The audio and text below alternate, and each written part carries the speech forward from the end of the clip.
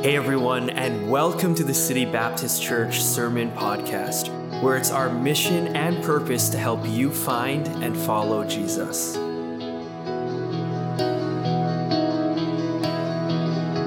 And we're going to start kind of what I call a micro-series, a little series of several weeks together, where we are going to look at where faith and obedience meet. The title of the series is Ground Level, where faith and obedience meet. And what we're going to do is we're going to look at some ground level requirements that God lays out for his people, not for us to be saved and not for us to somehow have some sort of magical life, but ground level requirements that God gives to us so that we can grow in our relationship with him. Now, I think you guys understand today that in life, in most things in life, there are certain requirements for us, aren't they? Now, as much as we live in a world that wants to say there's no requirements for anyone, we can just do and be anything we want, the fact is, for most of life, there are requirements for certain things that you might want to do. I was thinking about Jeanette and I when we returned to Canada back in 2008, when we came back to the country together. Of course, I'm a Canadian, she is an American, and when we came back, there were a lot of requirements that we had to meet for her to become a Canadian citizen. Did you know that? You're like, they didn't just let her in just because she's Jeanette?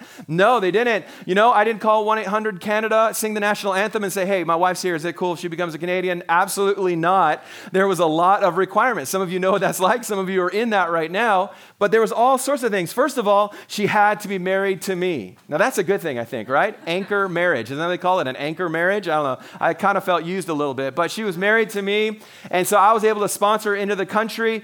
There had to be proof of our relationship. Did you know this? If you're sponsoring somebody in to the country, I had to send pictures proving that it wasn't just like an online thing, like we actually spent time together. We have a history together. There was a lot of forms that we had to fill out, tons of forms. There was a lot of payments. It seemed like every time I thought I was done making a payment, there was another form, another fee, another thing that I had to do. And one other big requirement that they had is that she could not be pregnant. Did you know that? That's kind of weird, right? But you know what? She was pregnant when we got here. And so we had to wait. We had to wait because there were certain tests that had to be done. They don't ban pregnant people, just so you know. But she was pregnant at the time with Maximus, who just turned 13 this week. Hard to believe. Man, we've been here 13 years. And so there were some things that had to be put aside for that to happen. But finally, we got everything together and finally got her a PR and then finally got her some citizenship, which there were some more forms and, of course, more money later on for that. But finally, she's a Canadian citizen. But there were a lot of requirements. In everything we do in life, there's requirements. There's requirements everywhere we go. Whether it's a requirement to buy a house, you got to have a down payment, right? You got to have good credit score. Whether it's graduating from university, you actually have to pass your classes. Even if they're just really simple, you still got to pass them. You got to get through them. Whether it's to get a job, there may be some requirements that you have to have. You can't just walk into any place and be like, hey, I want to be the VP. There's going to be some requirements there for you.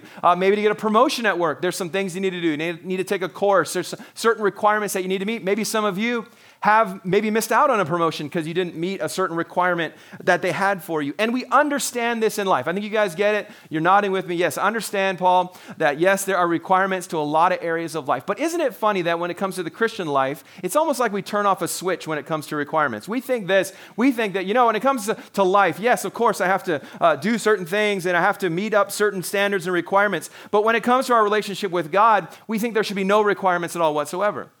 We think that God should just bless us. We think that God should just make us happy. We think that he should just do all of these wonderful things, that we should feel his peace all the time. We should always feel the loving arms of God wrapped around us in every single moment just because we are so amazing, right? And that's how we are.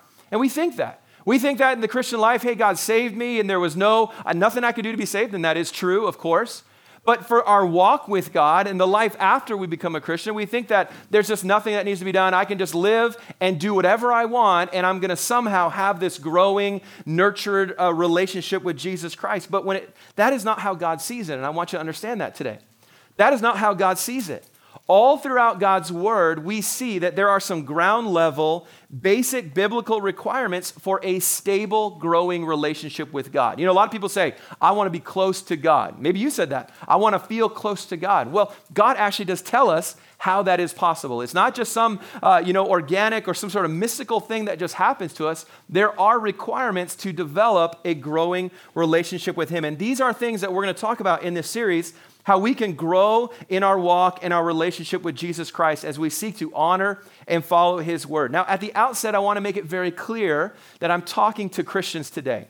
Okay, just so you know, this series is for believers. For those who have put their faith and trust in Jesus Christ, you're part of the family of God. What I'm going to talk about over this series are not requirements for salvation. These are not payments that you somehow do to achieve peace with God. It's not about some status of righteousness or gaining heaven in some way. We know that you cannot attain a relationship with Jesus Christ. You cannot attain heaven at all on the basis of works or your own spiritual achievements. I hope that you understand that. It is only faith in the resurrected Jesus Christ that can lead to forgiveness, salvation, and that forever relationship with God. Ephesians chapter 2, verses 8 and 9 says, "For by grace are you saved through faith, and that not of yourselves." So right now, we just need to say, if you are trusting in yourself for salvation, if you are trusting in your good works, in your good looks, in your money, or whatever it is, if you're trusting in that, it's nothing, guys. It's nothing. It's only through Jesus Christ. It is not of yourselves. Salvation is the gift of God, not of works, lest any man should boast. And we've talked about that. Can you imagine how horrible this world would be if salvation was by works?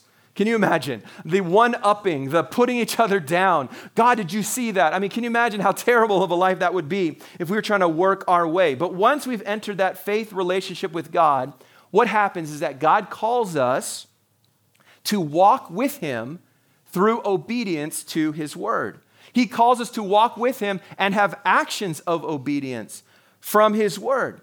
It was God's goal for his people in the Old Testament, and it is affirmed to us, to the New Testament church as well. I want to remind you of Ephesians 2:10 that says, "For we are his workmanship, created in Christ Jesus unto good works." So because we are in Christ, there should be some good works that flow out of it, which God hath before ordained that we should walk in them. The idea of walk, we're going to talk about it later, is the idea of our lifestyle with God. So we should see this happening. There should be some good works. James chapter 2:17 says, "Even so faith, if it has not works, is dead, being alone." And so the idea in Scripture is that if you're a person of faith, there's going to be a development that takes place. There's going to be some good works that are shown. There's going to be some things that you will actually do in order to develop and to build your relationship with Jesus Christ. To put it in real simple terms, a relationship with God begins by faith, but it grows through obedience. It begins by faith, and praise God for that, right? Simple, doesn't cost me anything to be saved, but it grows and it develops through faith. And so if we want to grow in our relationship with Christ, we must seek his word so that we know what his requirements are for a good relationship. Now, we again understand this in a personal level, don't we? In a human standard. If you want any relationship to flourish, there are some requirements to that relationship, aren't there? If I want my marriage to be joyful, I'm going to just use Jeanette as another illustration, okay? If I want my marriage to be joyful, if I want my marriage to, if I want my wife to be happy, and I really do, happy wife, happy life, right? That is true. That's in the Bible. I don't know. I'm sure it's in there somewhere. Happy wife, happy life. If I want her to, and that's what I should want, okay, by the way, as a husband, I should desire her joy and fulfillment. If I want those things, then guess what? There's going to be some actions that are necessary for that to happen. Did you realize that? Number one, I need to be faithful to my wife. That's a requirement for a happy wife. That's a requirement for a long-term relationship with her. I need to care for her.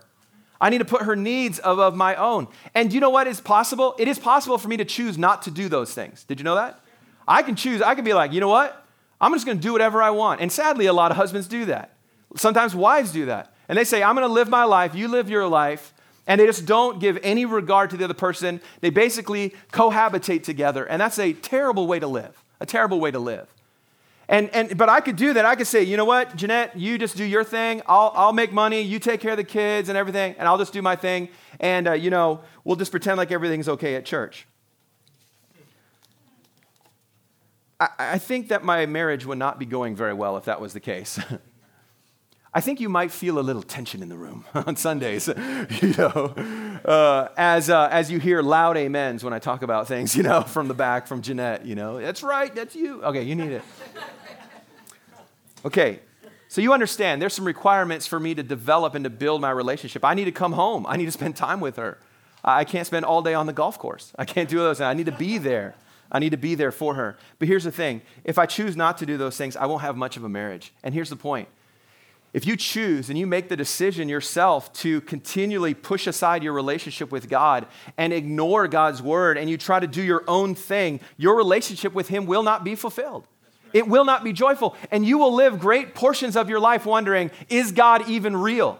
Is what I experienced as a young person, or maybe I put my faith in Christ, is that even a real thing? And the point is that if you do not develop and work at that relationship, it's going to feel that way. It's not going to be fulfilling. It's not going to be joyful.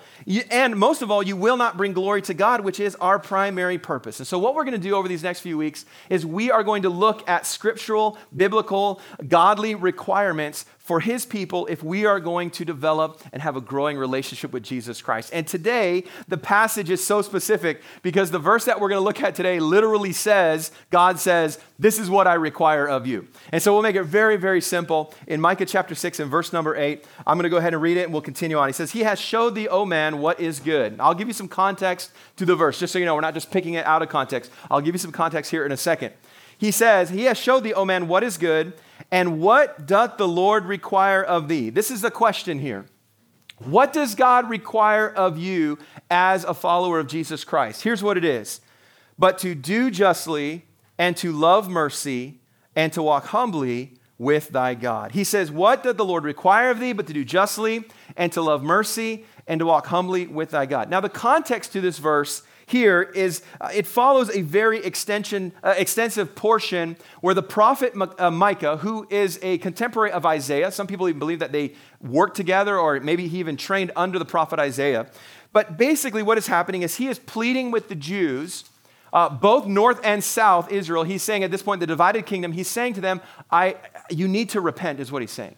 You need to repent. You need to get right with God. You need to stop going after false idols and all of the things that they're going in.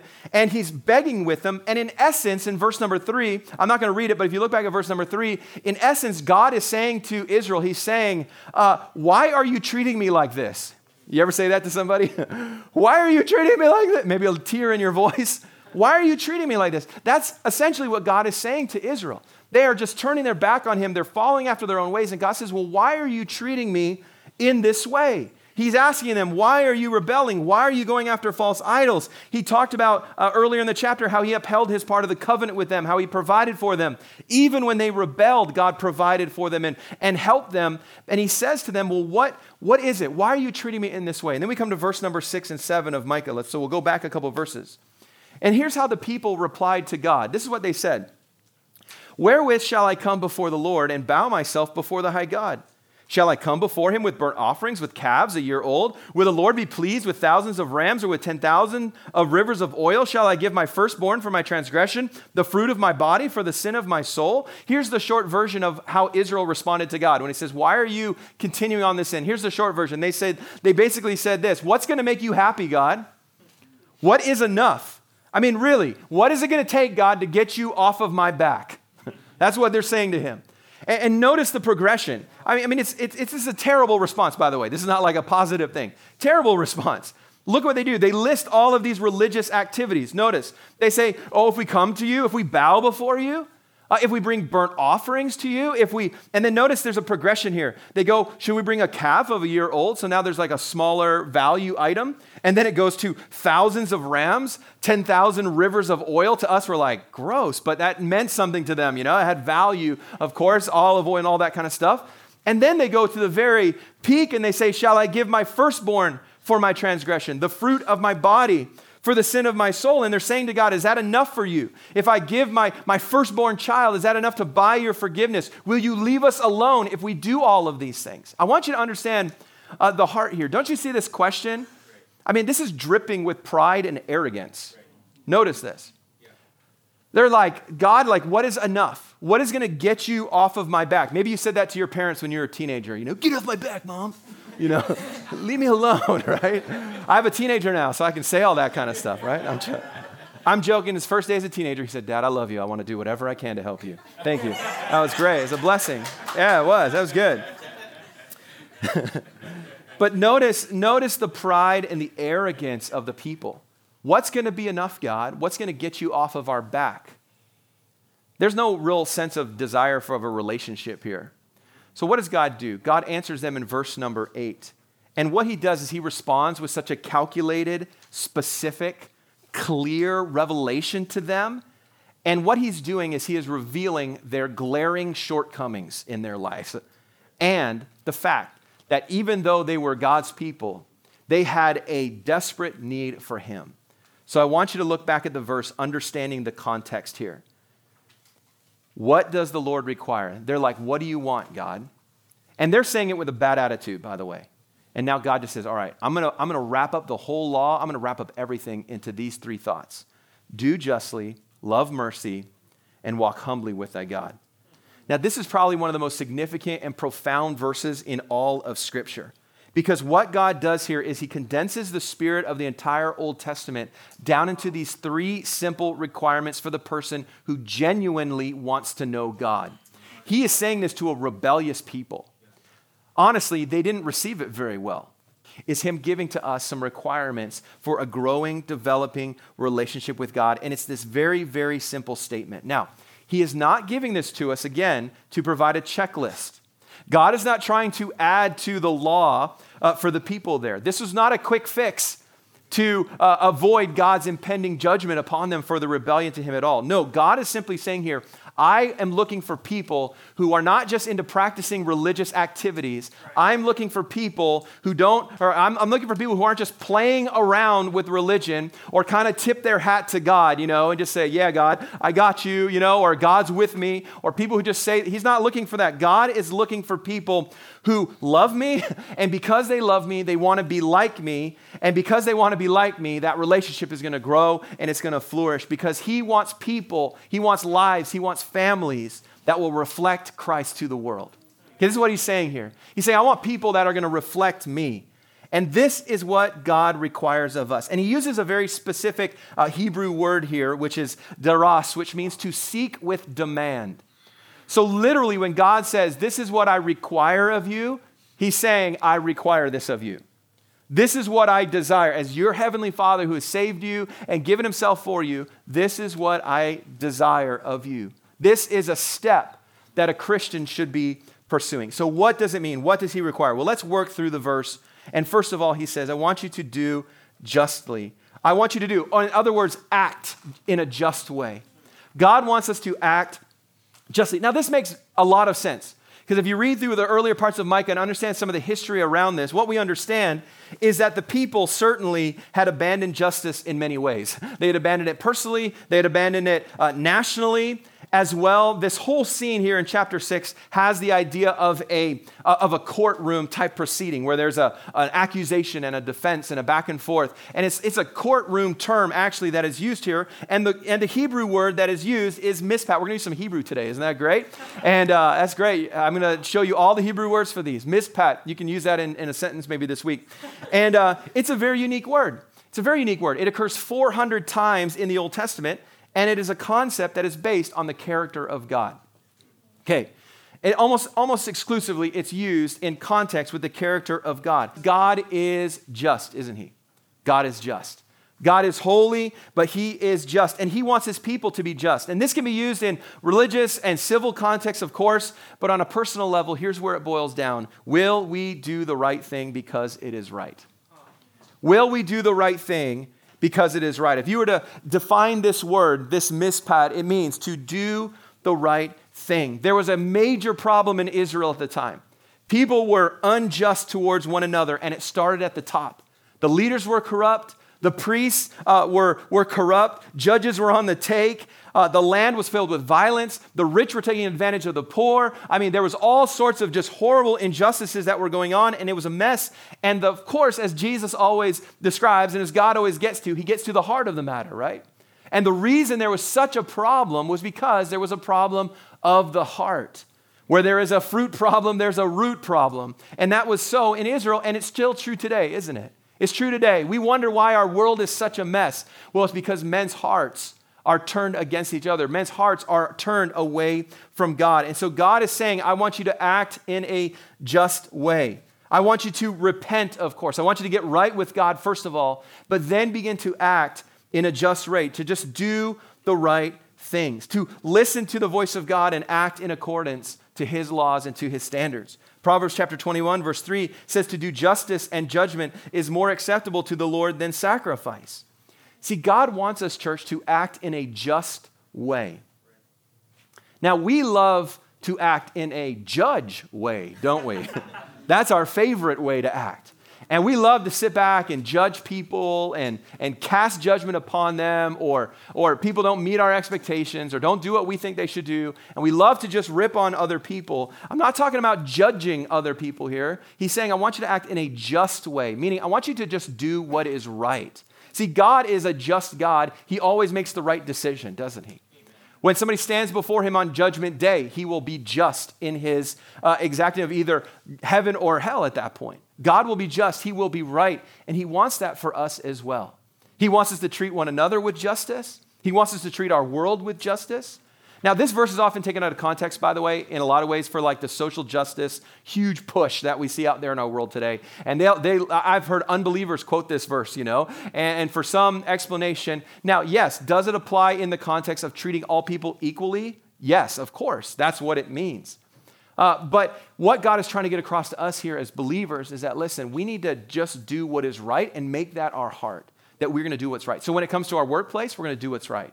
We're going to be honest. A couple of words that connect to this in the Hebrew are honesty and integrity and just doing the right things.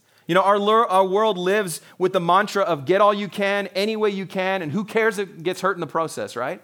That should not be the heart of a believer. The heart of a Christian is to simply do the right thing. So we will deal fairly in the marketplace. We will deliver what we promise we will deliver. We will give our bosses an honest day work. We'll treat our spouses fairly and rightly. We will treat our children in that way. As well, it means that if there's someone who's being taken advantage of, someone who's being harmed, we will step up to their defense. Of course it means that. And we will reach out for them. We'll care for them. Of course, in the local church, we have very clear, specific instructions about taking care of the fatherless and the widows and those that need help and the poor. We're to care for them. And that's what we are to do as a church. But it comes back to the heart of the matter. Remember, God's not just talking about actions here. He's talking about the heart. And the heart is, are you just going to do the right thing? I've told you guys this before. When I used to leave the house as a teenager, and my dad is so wise in doing this. I hated it, but he is so wise. He would say to me when I would leave and I go out with my friends, or I'd be going to do something, he would say, Paul, do right. And that's all he would say. And you know what? That encompasses everything that I needed to know as a 14-year-old going out to my buddies to play basketball somewhere, and we were sometimes up to no good. Sometimes we even started making trouble in the neighborhood where I was. Never mind, you guys don't get it. That was for Jeanette. She gets it. Do right. Do right. Do the right thing. That's our heart. Our heart needs to be a heart of doing right. So the question comes to us, are we any different than the world? Like I said, the world's mantra is just roll over anybody. And unfortunately, it's creeped into the Christian world as well. And we allow that mindset of self-preservation and resistance of everyone else that is such a worldly mindset, and it creeps into the heart of a Christian so that we don't even have correct thinking when it comes to what is right, what is wrong, how we should view this world. And so we just have to remember that he says here, live and act in a just way. You know what? It's not always the cheapest way to go, by the way. It's not always the most convenient. Doing right is not always the best. Maybe from a worldly standpoint, it may seem unreasonable to be honest in that way and to be open in that way. But I got to tell you what, it's what pleases the Lord. It's what pleases God. And that's what it's all about. And so God says, what do I require of you, Israel? What do I require of those of you that are just falling away? You know what it is? Just do right. He says, do right. And then, secondly, he says to love mercy. Love mercy. Somebody once said, justice is getting what you deserve. Mercy is not getting what you deserve. The command here to love mercy in the context makes so much sense because the people had abandoned a willingness to show mercy in their personal lives and in their nation. The Greek or the Hebrew word that we have here is hesed. It's a word that's used 250 times in Scripture. Sometimes it's translated loving kindness, and you recognize that one. You've seen that one before. But most often it is used to describe God's role in the covenant with Israel. And if there's anything that you could say about God and his covenant with Israel, is that it was full of mercy, wasn't it? It was merciful to them. How many times you read in the Old Testament, they fell away from God and they worshiped false idols, and then he would come back to them and they would come back to God for a little while, and then they would go back. back, how many bad rulers and then a good ruler and a good king, bad king. I mean, so much stuff, but God was always there and he was merciful to them. And here we say he tells us to love that kind of mercy. So what does that mean for us? Now, this word is actually very hard to translate into English. It has a very broad definition. Words like kindness, like I said, goodness, compassion, forgiveness, sympathy, helpfulness, and there's actually even more. But this word, this hesed here, is a love. Essentially what it is, it means to show mercy and kindness to others willingly. Now that's the key here. That's why he says you should love mercy. Now, we love mercy when it comes our way, don't we? Thank you, CIBC. Thank you for taking away that fee. I don't know. I'm trying to think. Thank you so much. Thank you. I came in late 2 days in a row and my boss didn't penalize me for whatever. Thank you. So we love when mercy is given to us. When we mess up and we go to our wife and we say, I'm so sorry. And she says, I forgive you. Thank you for the mercy. Thank you for the mercy. And we love mercy when it's come in one direction. But he says to love mercy, meaning give that mercy. Give that kindness, give that forgiveness. So when it comes personally, it's this very simple idea to show it, to push it towards other people in a willing way. And here's the great thing about it. When we learn to love mercy in this way, what happens is that we love people then the way that God loves people. It helps us to understand how God looks at us. Because sometimes I say, I don't know how God could love me the way that he loves me. You ever felt that way? I have no idea why he would just bless me in this way and how he would bless me in so many ways. I have no idea why God would allow me to find out about him and grow up in a Christian home and all of these blessings that God has given to me. Why is it? Well, and I'm so thankful for that grace, but when I learn to give that grace, I'm beginning to understand my relationship with God just a little bit different. God's word commands us to be merciful to other people. He also states very clearly that if you are not merciful, then you will not receive mercy as well. Think about Matthew chapter 18, which is a great chapter on forgiveness. It talks about, remember Peter, how many times should I forgive, Lord? And he says 70 times 7. Peter did a little quick math in his head, said the number, got it wrong. Matthew, he got, no, it's actually this, Peter. Okay, all right. This is all of this number, 490, right? Now I'm like, I panicked. Am I going to get it right? 490. And like, okay, so Peter's like, all right, if I can forgive, then after that I can kill the guy. After 490 times I can. No, what's the point? God says you need to just forgive. That's the point he's trying to get across. Well, then after that, he tells a parable. And the parable is of the servant who had a great debt owed to the king. And he went to the king. The king said, it's time to pay your debt. And he goes to the king and he says, I cannot pay it. And you know what the king did? He forgave him his debt. Remember that? And it was a huge sum of money. So what does the guy do? He just received this great mercy.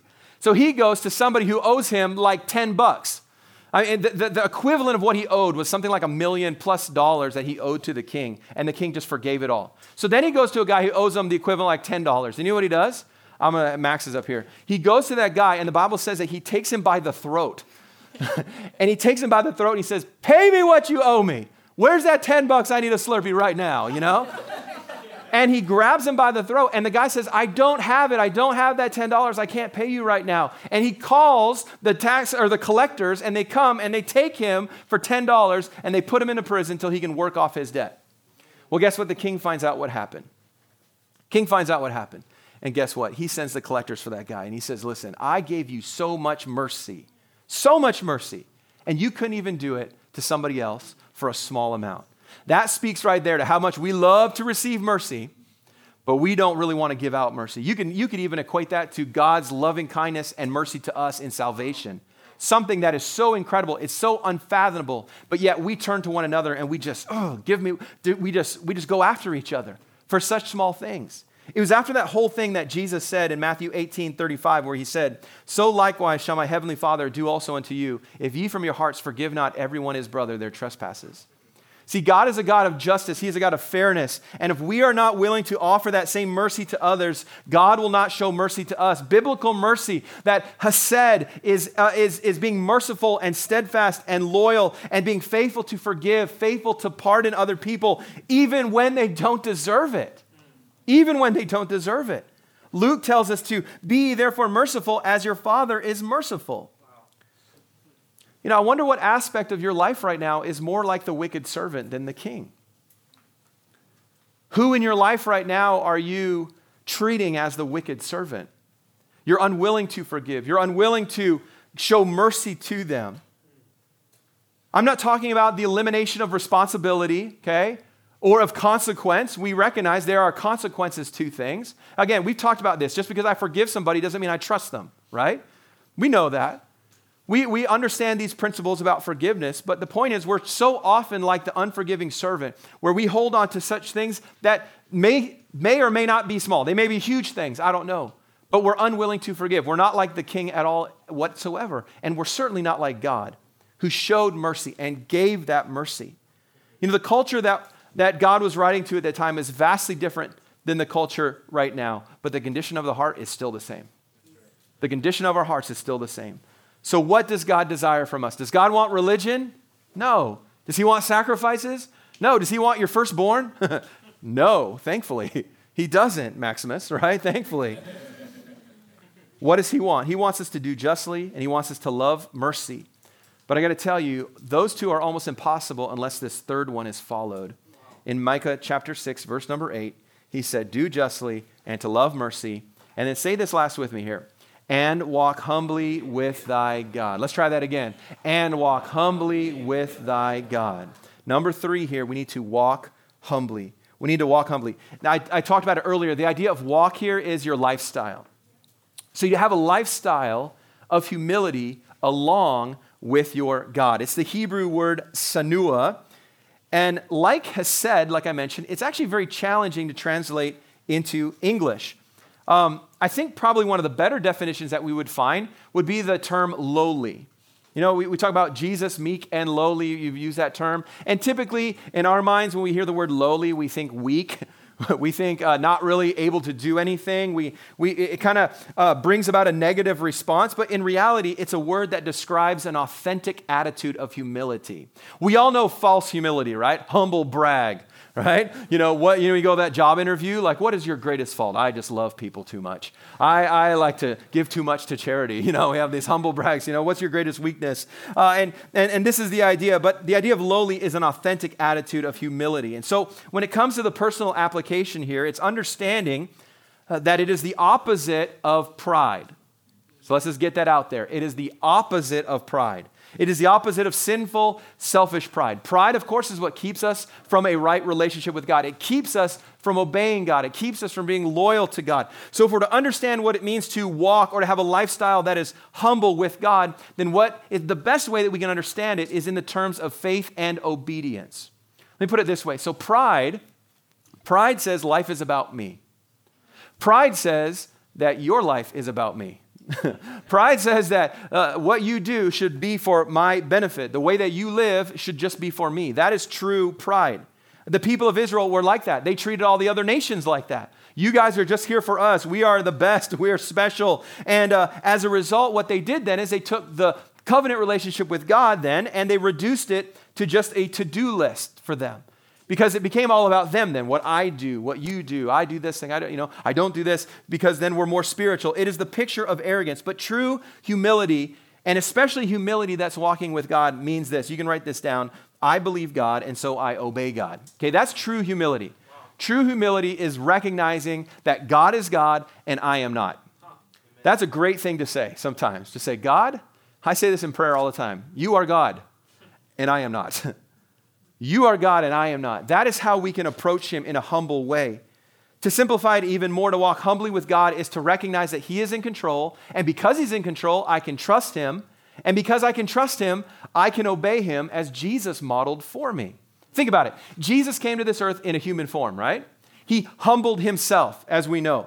Philippians tells us he became obedient to the Father even to the death on the cross. If you remember that verse in Philippians chapter 2, 5 through 11 is that whole passage that talks about his humility. And Jesus, God himself, brought himself under the authority of the Father in order to provide a substitute sacrifice that would provide the perfect atonement for sin. So God in his humility, Jesus in his humility, it all led to obedience, right?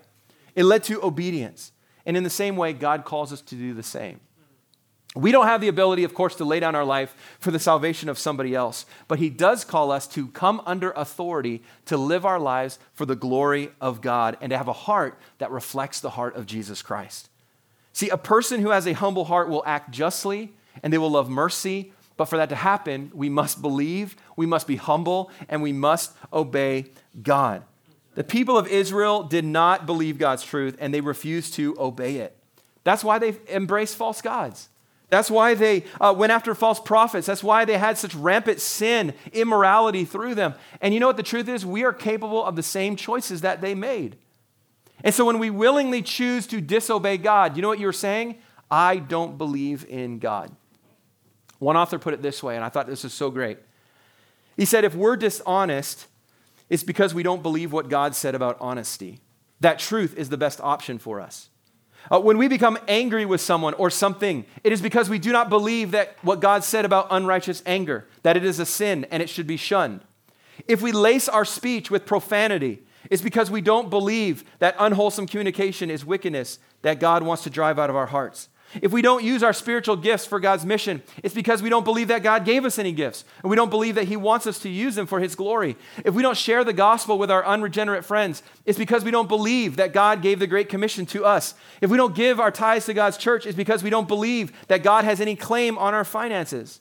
In every one of these examples and 100 others like them, the root of our sin is a proud heart, one that refuses to believe and obey God. Sin is always a result of a lack of faith in some area of our lives.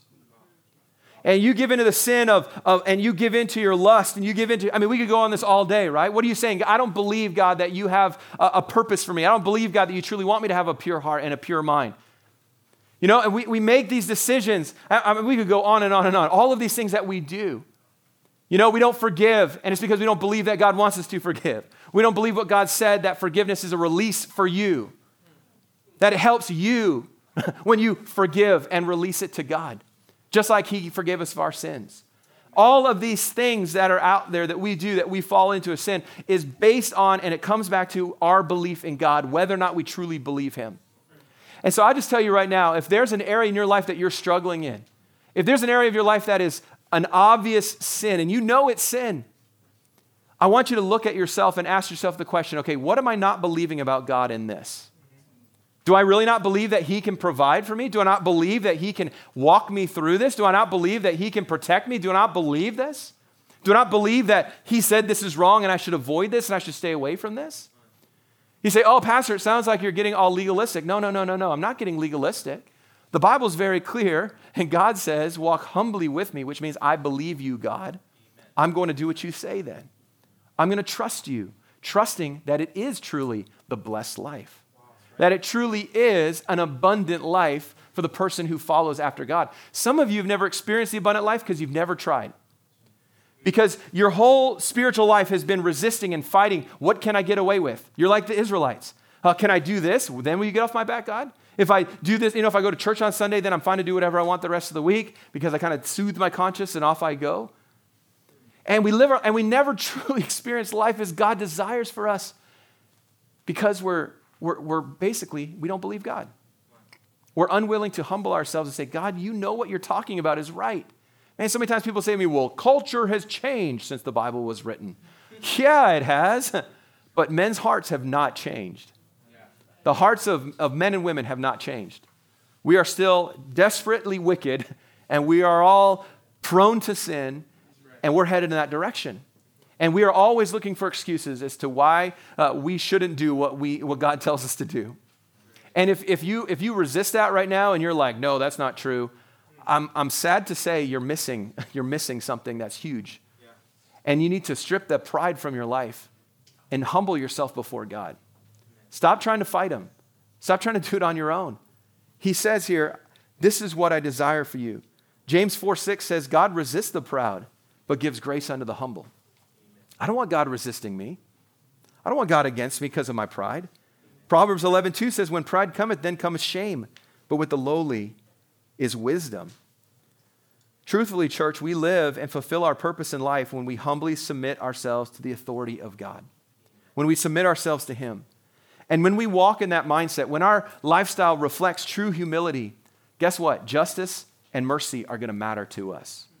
Because we're going to say, all right, God wants me to do justly. God wants me to act in a just way. God wants me to love mercy, not just mercy that I receive, but He wants me to love giving mercy and giving kindness to others. That's what God wants for me. And these things are all connected. Remember, in Micah here, Israel and Judah totally rejected the truth. And so to them, honestly, we could say justice and mercy and humility are foreign concepts to them. These things that he's talking about, and that's why God says, all right, enough's enough. Here's what I require of you. It's not sacrifice. It's not your firstborn. It's not all these things that you're being unkind and being, joking about with God. He says, this is what it comes down to. This is what it comes down to. Sadly, many Christians today, justice, mercy, and humility are foreign concepts. We have bought so much into the worldly philosophy and mindset. And I want to challenge you today, those of us who have a unique and a special relationship with God through salvation, we need to live our lives with evidence that God is real. We need to live our lives in such a way that people say, what's going on? You say, well, I just simply believe God. I believe him. I believe him. I believe that when he says he's going to protect me, then he's going to protect me. I believe that, when my time is up on this earth, my time's up on this earth. I believe that God is going to save me. I believe that he's going to walk with me. I believe he's going to protect me. I believe God. And I'll tell you what, we live in a world today where people don't know what to believe. They only trust in their own ideals. They trust in their own pride. And they're still searching, aren't they? They're still searching. But as Christians, we can make a difference by showing people, I believe God. You don't have to agree with me. They don't have to agree with you. But for you and for your own focus and I would tell you, abundant life, like I mentioned, you got to say, I believe God. It affects our relationship with him. And sometimes here's what happens. Here's what happens. We don't realize our need for God until we go through a great difficulty and a great valley. And then we're like, oh, wait a minute. I need God. And then we begin to get right with him. Maybe you've walked that road. Something's going on. And then what do? We confess our sin. We get right with God. We get humble before him. And then he comes, and you know what he does? He comes right back, doesn't he? And he says, I'm here for you. I'm with you. And he walks with it through that valley. But then like Israel so often, what do? We say, all right, thanks God. I appreciate it. And we step back away from him. You take a break while I go do my thing for a while. That's not true abundant life. True life with Christ is just constantly walking. My lifestyle is a lifestyle of humility, of trust and obedience to God. God does not want our sacrifices or good deeds. God does not want your church attendance. God does not want your, I'll do this thing for God. And hey, God, did you notice I went to church today? Look, I put something in the offering. God, hey, just want, God doesn't want that fake religion that Israel was so good at. God wants somebody whose heart is there. Do some of those other things come a part of that? Of course they do. Of course they do. When you love what God loves, you're going to want to do what God says. And that's just the truth of life. But for us as Christians, God wants our hearts. He wants our hearts. He says to Israel, listen, you guys, man, why are you treating me like this? And I know God says that to me. Why are you treating me like that? Why are you treating me like this? I'm your father. I gave my son for you. Why do you reject me? Why do you live in pride? Why do you live in bitterness and anger and without justice and you're not merciful to others? Why? Why? And I say, well, what do you expect me to do, God? What do you expect me to do? I'm trying in myself, in my pride. I'm trying, God. And he says, forget all that. Forget all that. Give me your heart. Give me your heart. This is the ground level of a relationship with God. He says, give me your heart. Give me your heart. Well, we do want to thank you so much for tuning into the message today. And if it's been a help and encouragement to you in any way, we would ask that you share the podcast. You can easily do that on either social media or maybe just text the link to a friend. But like I said, it's our mission to help others find and follow Jesus here in Vancouver, all across Canada, and even around the world. And so you sharing the message today can really contribute towards that. Also, we would love for you to make a connection with us if you haven't already. And so the two best ways to do that is either by liking our Facebook page, that's City Baptist Church, or following our Instagram account at Van City Baptist. And of course, you can check out our website at citybaptist.ca. We do have all of our past sermon series on there available for you to stream, past services, worship, and just lots of other content and resources there to encourage you and strengthen you in your walk with God. But once again, thank you so much for tuning in today. We are looking forward to next week's message. We love you, we're praying for you, and we're here for you.